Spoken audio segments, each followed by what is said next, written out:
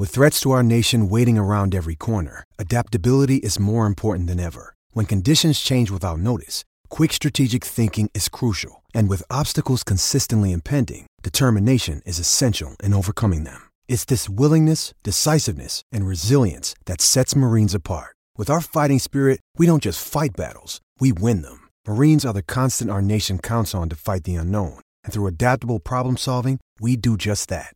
Learn more at marines.com. This is Husker Online, your authority on Nebraska athletics. In this weekly show, the Husker Online team will give you the latest insight on Husker football, basketball, baseball, and of course, recruiting. Now, here's your host, Husker Online publisher Sean Callahan.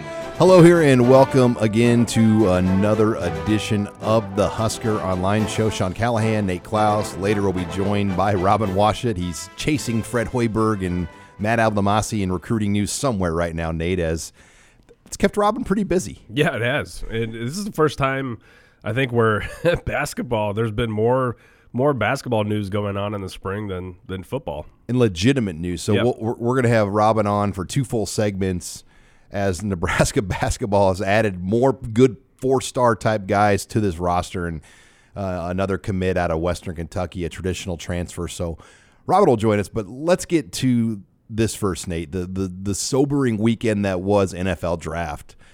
Everybody was having fun in Nashville. I wanted to be in Nashville, by the way. How sweet, 600,000 people. God, that looked awesome. Just disrupting every bachelorette party going on with guys in their jerseys and whatnot. But everybody had fun in Nashville except Nebraska fans because the 56-year streak is over. Nebraska has had a player drafted 56 consecutive years in the NFL Common Draft. That is no longer as Stanley Morgan, Divine Ozigbo, Luke Gifford, no draft picks. And Morgan signed immediately with the Bengals, undrafted free agent deal. Divine Ozigbo with the Saints, Luke Gifford, Dallas Cowboys. And, you know, some of these guys still get good money. Like Luke Gifford got $50,000 for signing bonus. So I'd imagine Morgan and Ozigbo are in that same boat. Still not near what you'd get as a draft pick.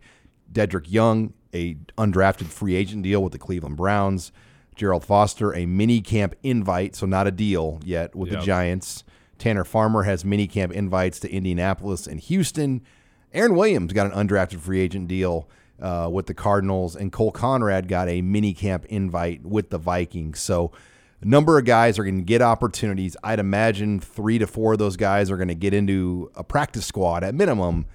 But, man, that was a rough Saturday for Nebraska fans. Yeah, it was. And, I think that I'd be lying if I told you that I was shocked, once the 5th round ended or even, once you got into the 6th round and there still weren't any Huskers called. But I'd also be lying if I told you that I was prepared for nobody to have their name called. And I was pretty shocked. And, and there's a number of reasons why it probably happened. But, that was one of those records that I think that you always felt like, well, there will always be at least one guy that sneaks in there. But they'd kind of been playing a dangerous game for the last 2 or 3 years now where, one combine invite this year. Yeah. I think last year they had Nick Gates, Chris Jones, and Tanner Lee. Yeah. So they had 3 combine invites last year with just 1 draft pick in Tanner Lee. And he was a 7th round guy, wasn't he? In 7th?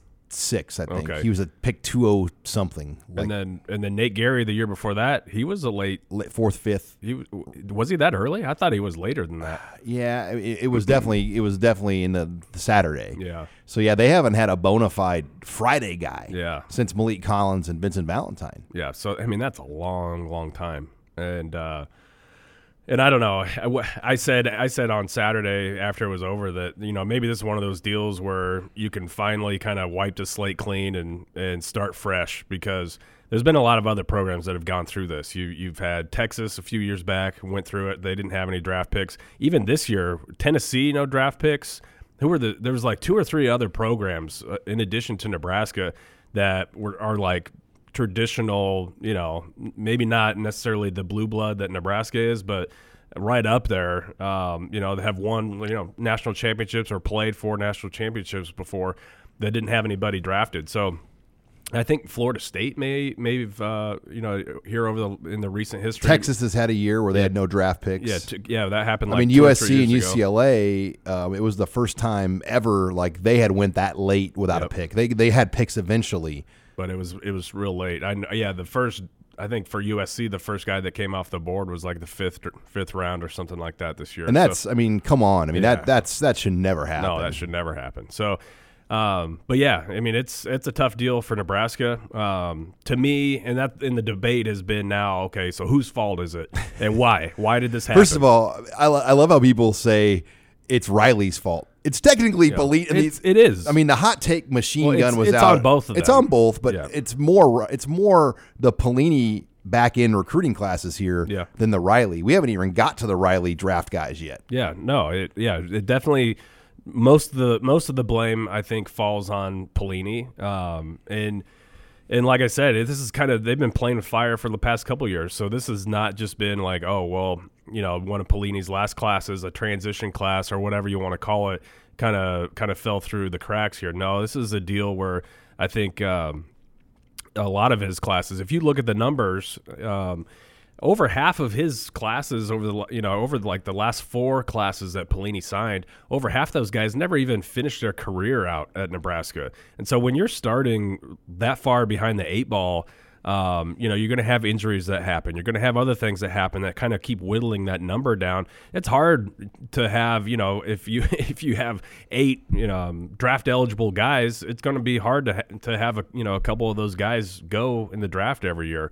And then you mix in the development part of it, and that could be, some of that is on Riley, but I think for the most part it does fall on Bo, and so if you're going to point fingers and you're going to point blame, I think it falls on, a lot of it falls on Bo's recruiting. Well, especially when you had Harrison Phillips, not this year, but the year before from Omaha. Bo didn't really offer until he was forced to. Easton Stick, who clearly would have been a better quarterback option than A.J. Bush and Zach Darlington, and they wouldn't give him the time of day. And then obviously Noah Fant. Now, that's more on Riley, but the Bo staff probably could have. They didn't offer. I mean, so I think Noah had kind of a sour taste in his mouth from the get-go because for whatever reason, they were dragging their feet on offering Noah when it was clear. He's a first-round draft pick. It was obvious that this is an in-state guy you need to offer. They were dragging their feet on it, and then the whole change happened and everything, and then it took a while for Riley's staff to get the class that transition class kind of put away before they started looking ahead and started looking at kids in state. So that was a whole kind of a mess in and of itself. So but I think. If you're going to point the finger, I think it starts with Bo here. And there's a lot of people I know that absolutely hate Riley and hate everything that happened under him. But and I'm not saying that he's not partly responsible here, but it does start with Bo. And it falls back to Perlman, Eichhorst. Yep. For not giving Bo any communication to letting him know where he stood, which killed the recruiting at that point, and led Bo to think he was going to get fired. Then he kept his job another year. Try recruiting that year when you melt down basically trying to get fired and then you don't get fired. I mean, I look at Nebraska football as a dysfunctional, divorced family that, the kids had to suffer through the parental divorce drama with coaching changes, administrator changes, and the players aren't at fault here. I'm never going to blame the players because – these kids have been, especially the fifth-year guys, the guys like Farmer, Foster, Gifford, Stanley to an extent. Stanley redshirted. No, he didn't redshirt. But those fifth-year guys really went through some crap. Yeah. When you think about the different position coaches, head coaches, administrators, etc., they had to deal with 3 different strength coaches. Take football out of the equation. Coordinators or position coaches, take that all out. Just the time you spend in the weight room and with the coach that you see probably more than anybody else, you had 3 different strength coaches in there. You get Dobson, Phillip for 3, and Duvall for 1. Yep. I mean, it's just it's unfortunate, but it's the reality. I mean, if you keep hitting reset, and we've seen Nebraska do it as much as anybody in this region and the country right now, it's going to catch up with you. Yeah, it catches up with you. And it finally caught up with Nebraska. Yeah, it did. So. And it is unfortunate, and you feel bad for those guys that didn't get drafted. Now, maybe a silver lining in all this is a lot of times, once the seventh round comes around, sometimes it is better to be an undrafted free agent and kind of have a little bit more say in where you're going to go and picking your own situation than being forced to go to a certain school or a certain team. So, maybe hopefully you see these guys, they pick the right spot and they ended up in the right place that may have a greater need for their skill set or whatever. So we'll see what happens there. But yeah, it's pretty sobering. And it's, I know Nebraska fans were, I don't know if you call it embarrassed or just disappointed or what, but yeah, that's one more significant record that's basically all wiped out there. Well, we got a full show on tap. As I mentioned, Robin Washut will be joining us. And by the way, if you're curious, Nate, on the money, a 7th-round draft pick typically this year got a signing bonus between $75,000 and $111,000.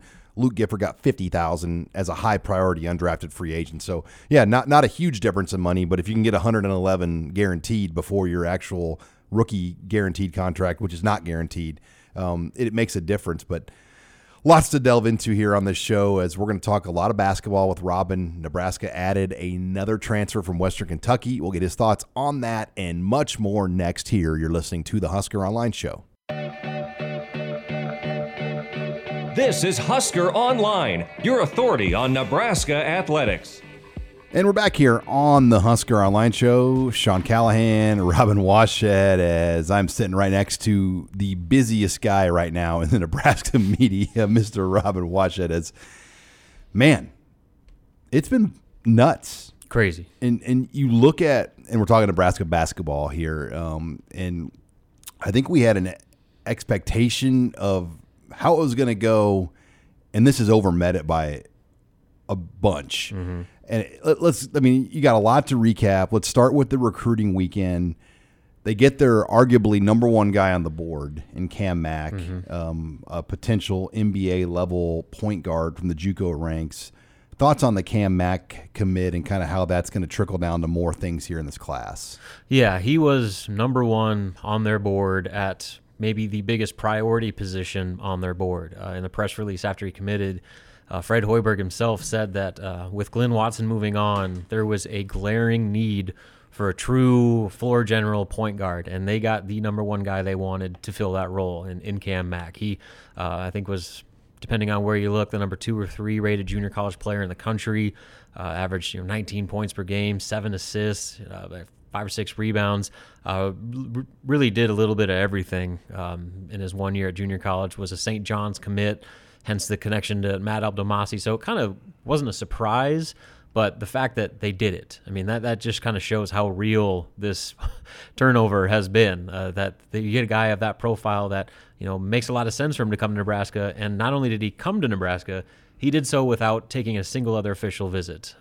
since leaving St. John. So that is the guy where it starts. I mean, obviously you got Hanif Cheatham, the grad transfer from Florida Gulf Coast by way of Marquette, former 4-star guy. And then you got Matej Kavas, who committed on Friday, just before Cam Mack did, the grad transfer from Seattle, one of the best 3-point shooters in the country. And now you have Cam Mack. And then on Wednesday, they picked up a commitment from Western Kentucky transfer, another former 4-star. Traditional transfer, though. Yeah, traditional sit-out transfer, Delano Banton, who is a 6'8" guard who is one of those just walking mismatches on the offensive end. And yeah, it sounds like he's going to sit out, but again, you're just talking about reshaping this roster in such a major way to where every addition they're bringing in fits a specific need for Fred Hoiberg's offense and system to run at its full efficiency. Yeah, you look at a guy like Mack, I mean, could he be the leading scorer on this team next year? I wouldn't think so, because I don't think he needs to be. You have Jervay Green, you have Deshaun Burke, and those are 2 volume scorers who, I mean, that's what they do. They score the basketball, whereas Mack is a facilitator, and he's the guy that you just put the ball in his hands and let him go make a play. You run a high ball screen at the top of the key, and you let him just make a play. Either that's kicking out to Kavas for a 3 or hitting a back cut to Jervay Green or whatever it may be. They have so many options of versatile scorers now that they've already assembled with more room to go to where you just have Cam Mack go make plays. And that's that's what he does the best. I mean, he probably could have averaged 10 assists per game at the junior college level if he wanted to, but in JUCO, you're basically scoring to get noticed, and he certainly did that. You're listening here to the Husker Online Show. Sean Callahan, Robin Washut, as we talk recruiting here and all the news that's happened. Now, Nebraska, Robin, has been in the market for a big man in this class, whether it was Jace Johnson out of Utah and then Kerry Blackshear out of Virginia Tech. What are the updates or anything that you could share on the addition of a possible big man at this point? Yeah, I'd say probably number one on the list is Jace Johnson, 7 foot, 230-some pound grad transfer out of Utah who, I mean, he's obviously a big dude, but he is athletic and he can get up and down the floor. He's, pretty agile for that frame. So that makes him, kind of another one of those fits for what they want to do. So not only does he provide size that they desperately need, but he can also play within the flow and pace that they want. And he's a grad transfer. Yeah, and so he took an official visit this past weekend along with Cam Mack and left without committing. And this weekend, he's taking an official to Marquette. And I would imagine that a decision is going to come between those two schools probably within the next few days following that official to Marquette. So I think Nebraska's in a good spot with him, and if they can get him, holy cow. I mean, then you're talking about you got your 7-foot center. You got, you're basically your point guard. Yeah, you got your point guard. You got some shooters. You got 2 volume scorers. You got Hanif Cheatham, who could be essentially, I think he's about 6'5", but he could play 6'7" and be kind of like a Ryan Anderson 4 type where, I mean, Ryan Anderson. Yeah, I mean, seriously. I mean, he was a small guy, but he played the 4, and I could envision a fairly similar role if necessary. And they also had a couple power forwards that have visited too. Kevin Cross, kid from Arkansas, 6'8", 240 pounds. The kid from Paris, Yvonne Oyedrogo. I probably butchered that name, but it's something to that effect, a lot of vowels. He's a 6'7", 6'8", 230-pound power forward from the 2019 class. So they have a lot of different names. And then Joel Ntambwe, the power forward from UNLV, who visited over the spring game, he's got his name in the NBA draft right now and could potentially come back on the market if, the draft doesn't work out. So that's a name to keep an eye on as, they look to fill these spots. So there's a lot of different ways they can go. But right now, with the work they've done in such a short amount of time to assemble essentially 4/5 of a starting lineup with, a couple guys very much on the horizon to join that cast, can do nothing but tip your hat to Fred Hoiberg and his staff for really turning this thing around in a hurry. Robin Washut doing this with no notes in front of him, by the way, which is impressive. And, if you're like me, a busy young dad with kids and don't have time to keep up with every report, every Monday, Robin does an updated recruiting board. Next Monday or this upcoming Monday will be the 4th edition of that. And it is the best piece of basketball content I think we've ever had on the site, Robin. Well, thanks. That at least gives the guy that doesn't have time to read all of Robin's stories, which hopefully all you read all of Robin's stories, right? But gives you a chance to, catch up on everything in one piece of who's on the board, who's committed, numbers, etc. And you need to have that on there. And let me ask you this, Robin, with Hoiberg's background as a pro coach, I think everybody knew it had value, but now that you're seeing this play out, I mean, how much more value does that carry than you even maybe thought? I mean, that's the number one recruiting tool a coach could possibly have is, can you put dudes in the league? And clearly, Fred Hoiberg was able to do that at Iowa State. And oh, by the way, he was a GM in the NBA. He was a head coach in the NBA. He can pull out his phone and give you the contact information for every head coach and every GM in the league. That is a resource that you cannot put an amount on the value that has right there. And that's why you're getting guys like Cam Mack, who very well could be not playing his remaining 3 years of eligibility at Nebraska because he's making a jump to the NBA. I mean, these are the types of guys they're getting. Gervais Green is probably going to be in the same boat. And so, I mean, you have guys that, guys want to play in the NBA. That's why they're playing basketball. And if you have a guy in Fred Hoiberg that has such a reputation of not only translating players and developing players, but has the resources and connections to help take that next step. I mean, facilities and conference and location, that only gets you so far. But if you have that selling point that you can put guys in the NBA, that makes you an immediate player at a major scale. Because every guy that's leaving, let's face it, it's mostly because they have pro aspirations, right? I mean, a lot of guys that leave good situations for whatever odd reasons, it's usually because they want to at least be an overseas guy at minimum. Mm-hmm. Yeah. Or obviously a G League or NBA guy. And I think the G League, I mean, so this is kind of shifting conversation a little bit, but like with an Isaiah Roby, like you're going to see first rounders start in the G League. Like that's going to become a much more common thing that it has been in years past. So, yeah, I mean, there's so much more opportunity. I think. Well, the Creighton guy from Omaha North, Justin Patton, he played most of his NBA time in the G League. Yeah, so I mean, that's going to become more the norm, especially as they take, with the one and done situation being what it is. You got to get guys an opportunity to further develop, and so having that connection and that ability to expedite the process to make yourself more pro ready, that's going to be a major tool for Fred Hoiberg. All right, we're going to continue this basketball conversation here next. You're listening here to the Husker Online Show. You're listening to the Husker Online Show, your authority on Nebraska athletics. And we're back here on the Husker Online Show. Sean Callahan and Robin Washut as we continue the discussion of Nebraska basketball. I think we've broken a record on basketball time on this show, especially in April and May, as we are going to go a whole nother segment here because it's worthy of another segment, as Fred Hoiberg and his team of recruiters have been the busiest guys on campus for Nebraska. So they've added 4 new guys, Robin?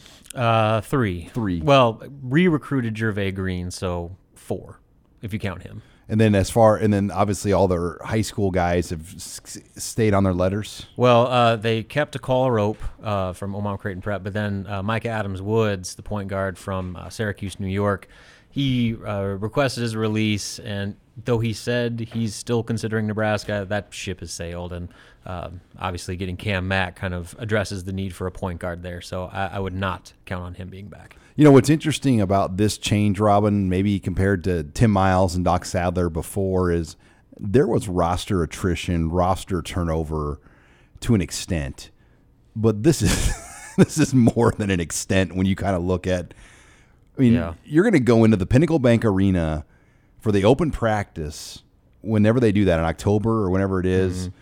And there's going to be a lot of anticipation of just what does this team look like? Yeah, and like you said, there's been turnover, but nothing to this extent. Where, I mean, there's obviously, natural, expected turnover with the amount of seniors and Isaiah Roby potentially making the jump to the NBA. But you got guys moving on from the program that I don't think was completely unexpected, but to have that many players that were on scholarship a year ago no longer be with the program, I mean, that definitely is the definition of a complete roster overhaul. And honestly, I mean, again, I don't think anybody's stunned by it. I think maybe the surprising thing is that it's all happening so quickly and how quickly Nebraska's been able to fill those voids to where right now your roster is fairly in place outside of a few additions that would be immediate impacts next year and then maybe some sit-out transfers down the road. So I think just the speed in which it's all happened. I mean, from the time Tim Miles was fired to the taping of this show today, there's been so much that's happened with guys leaving, guys coming, guys, being offered, taking visits, that it kind of makes your head spin a little bit. And so that's probably the most surprising thing of all of it, just the volume and speed that all this is going down. As you've watched Matt Ablamasi from afar, how does he do it? I mean, what is he doing? I mean, is he just glued to his phone and texting and calling? I mean, it's just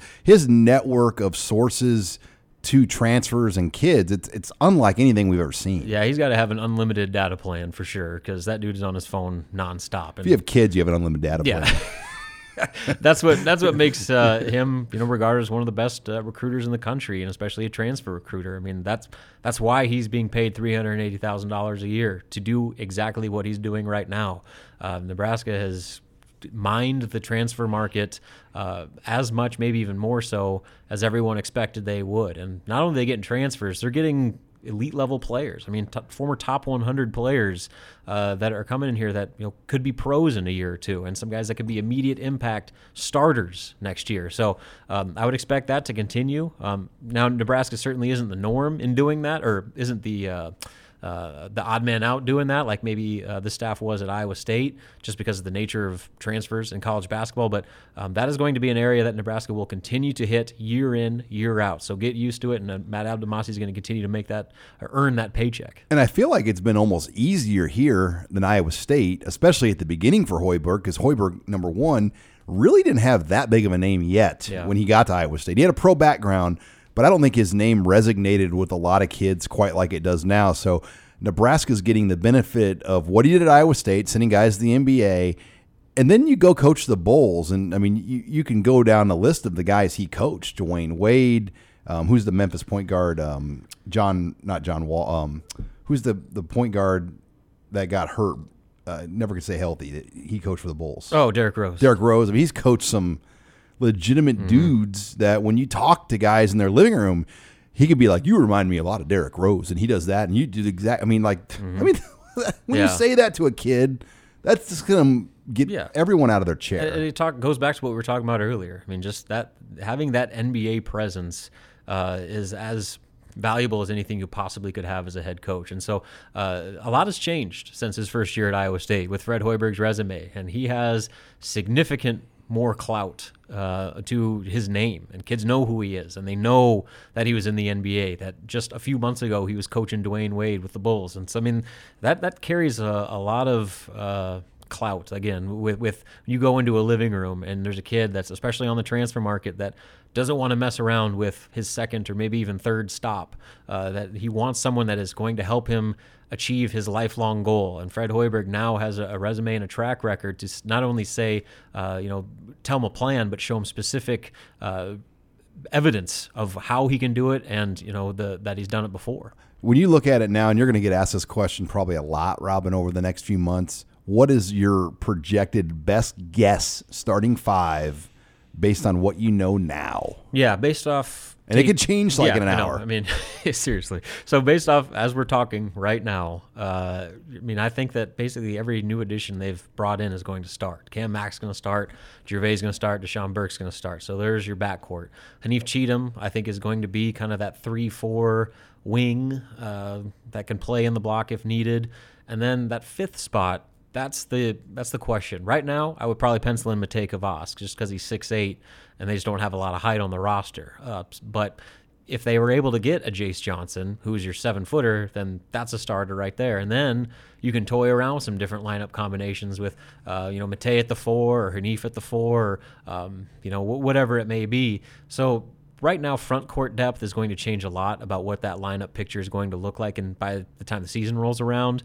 But right now, with what they have to roll out, I think you feel pretty good about that 5. It's small, but as we've seen, Fred Hoiberg's been able to accomplish a lot with small lineups like that. And as long as they can outscore their opponent, that's all that matters. And then you think about how big this is going to be, but the foreign trip to Italy in August, I mean, that's gonna, if this thing works at Nebraska with Hoiberg, I mean, that's like part of the 30 for 30. You could not ask for a more fortuitous time to have that once every 4-year foreign trip to basically take a bunch of guys that have never met each other and get them to become family in a very short amount of time. So everybody's expected to be on campus, or at least the guys that right now are expected to be on campus by June for the first 5-week summer session, and then they'll start to get work done, not only with their workouts, but just figuring each other out, learning how to play together, just becoming friends. So there's a lot of things that need to happen both on and off the court with this roster. But just from a talent perspective, from an X's and O's perspective, this could be a much better situation in year one than I think a lot of people thought. And we're not saying NCAA tournament. No. I mean, initially I thought 500 was going to be like a realistic goal. But they could get to the NIT, I think, in year one. I mean, that's not and who knows? I mean, I think until you see the final product of the roster turn. Yeah. They need depth. I mean, right now it's hard to. I mean, they got a good 5, but their depth is a big issue right now, and especially in the front court. So there's a lot of time for them to, as we've seen how fast things can happen. I wouldn't be put it past them that this roster is going to look even more different by the time we tape the show next week than we're doing right now. Well, and then the other challenge will be you got to get a bunch of dudes that left somewhere else for whatever reason to come all together here and like each other. Yeah, I mean that's not easy to do. Nope. There's going to be egos involved, and obviously the good news is Fred's done this before. I mean, he did it at Iowa State, and he got some very. It's like he's running a G League team here. Yeah. I mean, he got some pretty off the wall personalities to learn how to play together at Iowa State too. So I think he's confident in their ability to not only develop these guys as a team, but get that locker room to the culture where they know it needs to be. Well, I'm excited, and Robin will have more and more coverage. We're going to take your questions next in the mailbag. Allie Snow, I'm sure, is going to have plenty of basketball questions. I might as well sit this one out, Robin, as we'll take more questions here next in the mailbag. You're listening to the Husker Online Show. This is Husker Online, your authority on Nebraska athletics. And welcome back here to the Husker Online Show. Sean Callahan, a very busy Robin Washut, and Nate Klaus here, and pleased to welcome in Husker Online intern Allie Snow, as she's had some fun watching us in the office today. It's been fun, Allie, for you to get to see some breaking basketball news and other things take place behind the scenes, and welcome to the mailbag. Thank you. Well, what do you have? I know finals week on campus. You're wrapping up with finals here, but still lots to talk about. Baseball playing this weekend as well. What do you got in the mailbag? Well, so as you can imagine, there's lots of basketball questions today. So the first question, Nebraska ball has got to be at an all-time high in recruiting. Do you see this team gelling next season, or will it take more than 1 year to rebuild, even with the star power coming in? Yeah, that's a big deal. That's going to face this team next season, is how quickly can they get this team to play together, considering it's a roster of guys that barely know each other. I mean, they may have met for like a handful of hours during an official visit, depending on who was on campus at the same time. So there's a lot of work to do between, I think everybody's planning on arriving in June for the start of the first summer session, and that's when the first summer workouts are going to start. So they're going to need to hit the ground running like they have been basically since Hoiberg was hired, in just establishing a culture and leaders. And the one thing that will help in this regard is, I know they want to stay away from grad transfers, but they have a lot of veteran players that have gone through this process, have played a lot of basketball at a high level, that could take on that spot. I think Hanif Cheatham is the first guy you look to, a senior guy that's played in the Big East and, seen it all. I think he's going to be immediately vaulted into that leadership role.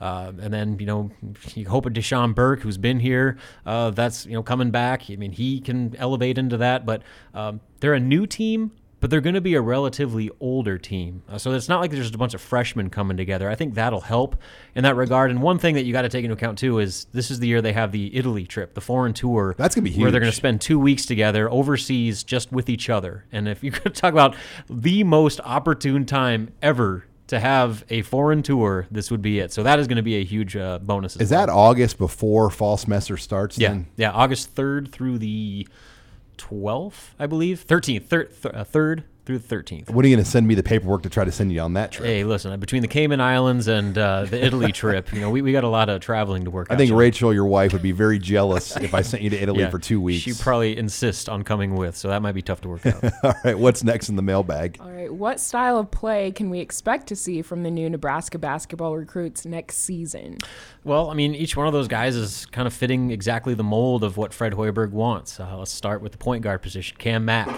He is the definition of the kind of do-it-all, run-the-show point guard that did so well at Iowa State. And so, they're going to put the ball in his hands and tell him to go make plays. I don't anticipate him being a 19-point-per-game guy that he was last year in junior college, but he's going to score, but he's also going to just be the quarterback. And you're going to kick it out to Matej Kavas, who's a 45% career three-point shooter. You're going to get it to volume scorers and Gervais Green and Deshaun Burke and try and get them in some off-ball actions. And, depending on what their post situation looks like, you got some things to work with there, but I think primarily pace, tempo, spacing, and perimeter shooting will be the hallmarks, just as we expected with this team, and the pieces they've assembled so far fit exactly that. Taking your questions in the mailbag here. What do you have next, Allie? How does the addition of Bantone help Nebraska basketball? Well, he's going to be a sit-out guy. He basically is going to sit out a year as a traditional transfer, and he will I think he's looking forward to taking that year off and developing, and he's a scorer. That's kind of what he did. He's a 4-star recruit, top 100 kid out of Western Kentucky. So that's kind of the situation he's in. He's not an immediate impact guy, but he's going to help balance out the classes for next season, and that I think probably is just kind of where he's going to fit in. It'll be nice to have him get that year, get stronger, get ready for the Big Ten, because I think that's kind of something he knows that he needs to get better at. It's the Robin Washut mailbag here on Husker Online Radio. What do you have next, Allie? All right, well, we're switching over to football. How does our experience at cornerback/safety measure up to the Big Ten's better passing teams like Ohio State and Purdue? Yeah, I think when you start to look at the passing within the Big Ten, it's an unknown commodity because so many quarterbacks have left this league. Justin Fields did not exactly look great in the Ohio State spring game. I know it's a spring game, but didn't look great all spring. So I think there's a lot of question on what that Ohio State spring game or passing offense is going to look like. Trace McSorley is gone at Penn State. So what is their passing offense going to look like? I think there's so many questions. Michigan, we know, returns their guy, obviously a quarterback, and they'll be okay. But I think Nebraska is fine, especially, Nate, with what they return on the defensive line. That always makes the secondary look better. Well, yeah, that, and I think not only does the defensive line make the secondary look better, but I think it kind of goes hand in hand. And I like some of the pieces that they have in that secondary, and so I think that, when you look at what's there for Nebraska and the strides that defensive line has already made, I think that it's fair enough to assume that they're going to continue to get better even throughout the summer and through fall camp. So that's something that I'm definitely looking forward to. Bryce Benhart is a monster OT, even as an incoming freshman. Does he help stabilize the line for 2019, or do they ease him in with a redshirt's 4 games and keep a more regular rotation for stability? Both Nate and I were asked that question in the chat this week as well, and I think a lot of that's going to be Zach Duvall and his reports to the staff, because when he gets here in June, they'll really get a test drive him and see what he can do, how much weight he can put on, how strong he is. Because I think these are all things they don't even know yet, like as far as getting him in the weight room and seeing what he can really do in their system. So that will be big for him. And then the 4-game redshirt rule, they'll have some flexibility maybe in a South Alabama game or a Northern Illinois game or Illinois game, or one of these earlier games where they're going to be able to hopefully get him on the field. To me, Nate, the key is they now have more quality bodies, and they've got to keep increasing the quality bodies because they've been playing the last 3-4 years with maybe 5, maybe 6 quality bodies at best, and that's just not enough in the Big Ten. No, it's not enough at all. I mean, you need a legit 10 quality bodies or more, and I don't remember the last time Nebraska necessarily had that, but I think Benhart has the talent to play as a true freshman. A lot of it, like you said, Sean, is going to come down to where he's at physically. Can he come in and can he handle it right away, or is he going to need to redshirt? I think he plays, and I think he plays beyond the 4-game redshirt rule. And I'm not going to say that he's going to start and that he's going to come in and unseat Farniok and all this, but at the very least, I think that he's going to be a guy that can provide some depth there at that right tackle position. And his future is very, very bright. And I know this staff is very high on what he can become, and so they're excited to get him on campus and start working with him. Taking your questions here in the mailbag as we got time, Allie, for about one more. What do you have to end on here? All right. Which football coaching resume have you most enjoyed covering during your time covering Husker football, whether due to having the best relationships, the most practice access, or the most excitement surrounding the program? So which football regime? Regime. What did I say? What? Resume. Resume. That's French. You're okay. Well, as far as what obviously the Frost one's going to be right up there for me just because, I go back, like Scott Frost, I knew him almost 20 years ago when I was a freshman, sophomore in college. I worked around him and he did I was a spotter for him for a Nebraska-Utah State game that was aired only on online TV. It was Kevin Kugler, Scott Frost, and I was their spotter. So just seeing Scott grow and then knowing a lot of these guys that are on his staff like Greg Austin, it's up there for sure for me. I really liked some of the Pelini guys too. There were a lot of guys, not Bo, but the other guys on the staff that were great guys to work with. Jeff Jamrog, I've got a lot of respect for him. He was recruiting a guy that played on my high school basketball team and football team with me. So I knew Jeff when I was like a senior in high school and whatnot. So I always had a lot of respect for several of Bo's guys. And, I think Callahan, he gets a bad rap, but I would still go Frost as my number one, obviously, and it's very early to say that. Yeah, I'm probably in the same boat, and a lot of that is because of some of the familiar faces, guys that are now my age a little bit. So it's not the age gap necessarily as it was in earlier coaching staffs. And I mean, knowing a guy like Barrett Root, I played football against him in high school, and so I covered Greg Austin at the Daily Nebraskan. And so I mean, there's a little bit of relationship there that goes back a long time. And I think the fact that we're just kind of a little bit more peers now, that makes it a little more fun to kind of just having known these guys and seeing how they've developed over the years. Yeah, I think I've got to go with the Frost staff here for a lot of the reasons that you guys have said. I was actually working at Nebraska when Greg Austin came in and when Barrett Root was in the program, and so yeah, you're not necessarily you're kind of on the same level as far as your age goes and everything, but working with the Callahan staff, I think to me that was a pretty unique experience, and I liked all those guys. I really did genuinely like that entire staff. A lot of times, and a lot of staffs that I worked on or worked for, there's only a couple coaches that you really got along with, and then some guys that you just didn't really mesh well with. And that Callahan staff for me, I got along with all those guys. Some were a little bit different than others, but that staff. And then of course it's going to be a lot of fun, I think, covering Frost staff here, and I think there's going to be a lot of winning going on in the future. All right, when we come back, we're going to close the show with some recruiting talk. Nate Klaus was down in Kansas at Highland Community College. He caught up with Jakeem Green and has some more insight from that trip. That's next here. You're listening to the Husker Online Show. You're listening to the Husker Online Show, your authority on Nebraska athletics.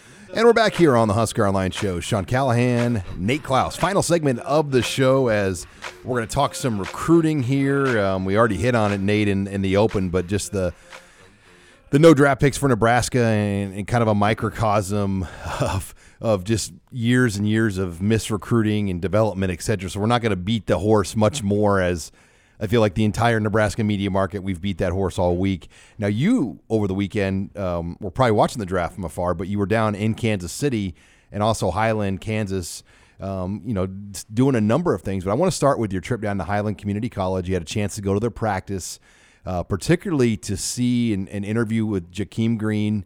Your overall impressions, just spending some time face-to-face with him, eyeballing his body, compared to maybe Nebraska's defensive lineman. What are your thoughts on this guy after seeing him in person, and could he be an impact guy that plays a lot of snaps this year? Yeah, he was at practice, not practicing, but he was at the practice. And I'll tell you what, after being able to see him in person, actually stand next to him and talk with him, have a conversation with him for quite a while, I feel like there's a very, very good chance that he comes in and contributes right away. I don't know. I wouldn't say that he's going to come in and unseat any of the starters necessarily, but I think, Tony Tuioti has talked about wanting to have a rotation of at least 6 guys and maybe even upwards of 8 that he can get, as many as 5 really, really good reps out of, in a row. And I see Jakeem Green being that guy. I think he could certainly come in and do that. And maybe – maybe one of the more interesting things to me about him is that he's 6'4", pushing 6'5", 310 pounds. Not a lot of bad weight on him, and he's just massive. He's got broad shoulders. He's just a big dude, and he looks to be in fairly good shape. Obviously he's not going to be in the same type of shape as the guys that are already on campus. But I don't think that, when he gets on campus, which will probably be end of June, beginning of July, somewhere in there when he finishes his. So he could be second 5-week session, maybe. Yeah. Do they put a lot of guys in second 5-week session with training camp butting up against it, or is it hard to say? I'm not sure how this staff likes to do that. I know previous staffs have, but with an incoming guy, coming out of JUCO, I'm not sure if they would or not, But I do think that, he said he's going to be in Lincoln towards the end of June, beginning of July. And I think that, after, with a good month or so with Duval, he could be not far away from being a major contributor. And I like the fact that they've talked with him about playing nose tackle and defensive end. And so he's going to be moving back and forth between the two positions. And he mentioned something to me that was interesting, was that they're going to be flipping back and forth between a 3-man front and a 4-man front. And so they're going to be utilizing him in a number of different positions across that defensive line and kind of taking advantage of his versatility. Yeah, and Shenaners said that to me multiple times. He goes, we're not just a 3-4. And I think everyone assumes they're a true 3-4. They can play 4-3. I'll say this right now, Nate. I believe the defensive line, without a doubt, will be the most improved position on this team. I don't even know what I'd go with number 2 at this point.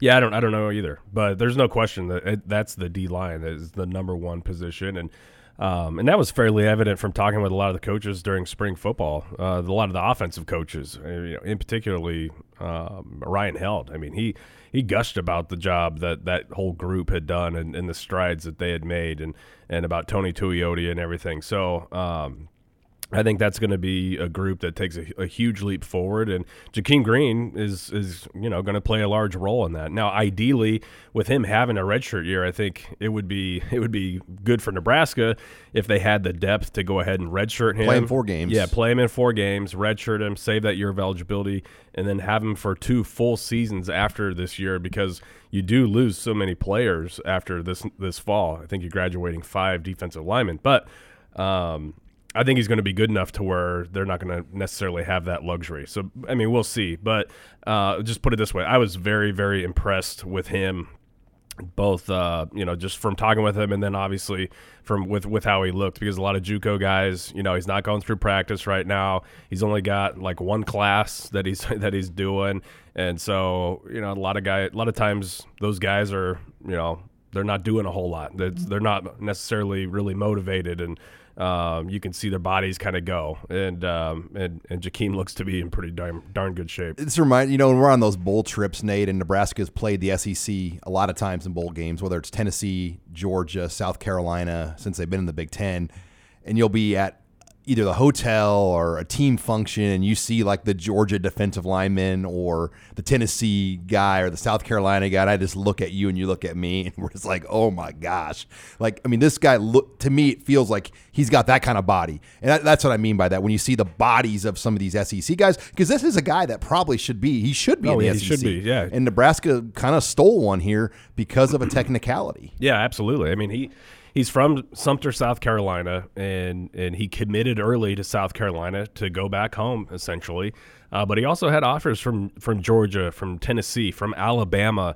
I mean, he basically half the SEC or half the best teams in the SEC offered this guy. He essentially had his pick of where to go play in that conference, but because he had to take an online math class in order to graduate, that basically, I guess disqualified him from being able to play in the entire conference. And this might be the one technicality that Nebraska or the Big Ten has ever had over the SEC, because it always seems like that conference has some sort of loophole to get guys into it or into the conference or into especially when you compare to the Big Ten's academics. Exactly. So, Nebraska, tip your hat to Ryan Held. He got on this right away, and Jakeem even told me that. He said, you know what, I've talked with Ryan Held for a long, long time. God, he's good. They never offered me.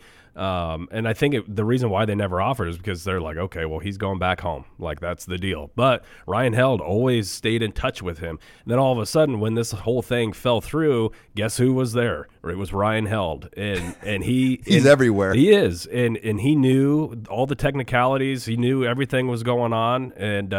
And he said, we can get you into Nebraska. And they lined up a trip to get up to Lincoln for that junior day. 2 weeks later, he was at the spring game, and he committed Sunday morning after the spring game to Nebraska. And now he's going to be on campus into June, beginning of July, and potentially helping the defensive line out in a big way this fall. Now, you were down there. You talked to a number of coaches, whether from Highland or other coaches that were recruiting in the area for Division I programs. Did you hear anything interesting about Dedrick Mills while you're down there? And then what other things maybe did you pick up from conversations with coaches that you talked to down in the Highland, Kansas City area? Well, with Dedrick Mills, or Dedrick, I always want to say Dedrick because of Dedrick Young. It's Dedrick though. Darren Dedrick. Yeah. So with Dedrick, he still has some work to do. So it's not. I mean, and we argued a little bit off air about. I mean, it's not a. I'm in the camp. This is a done deal. Nebraska's on it, but it's not like he's getting maybe the type of support necessary down at Garden City with an entire new coaching staff down there. Yeah. So I mean, and I'm not saying he won't make it. I think it's very possible he does. And probably even likely that he does.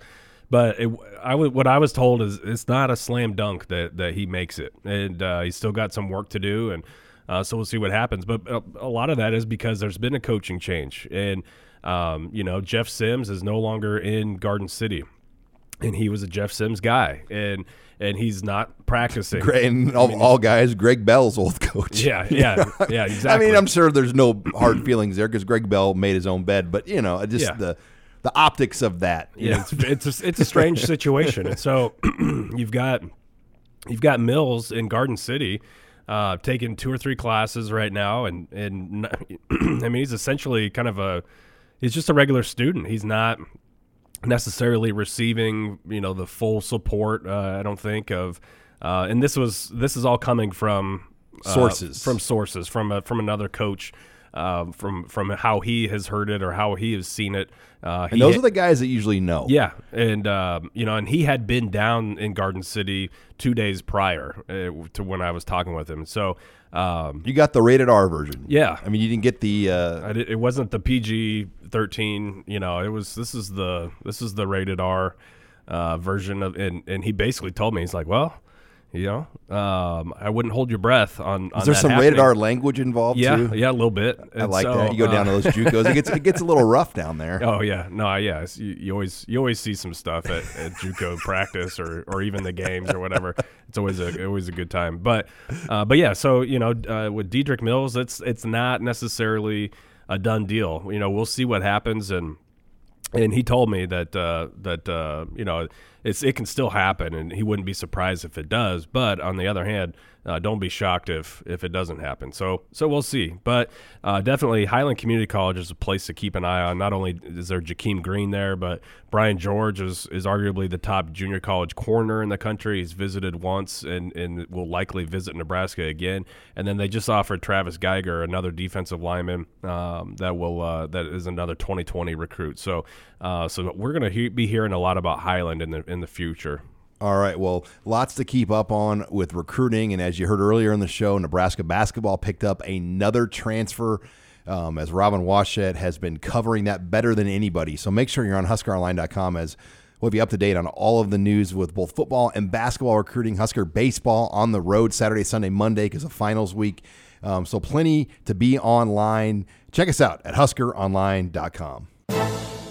Thanks again for joining us this week on Husker Online, your authority on Nebraska athletics.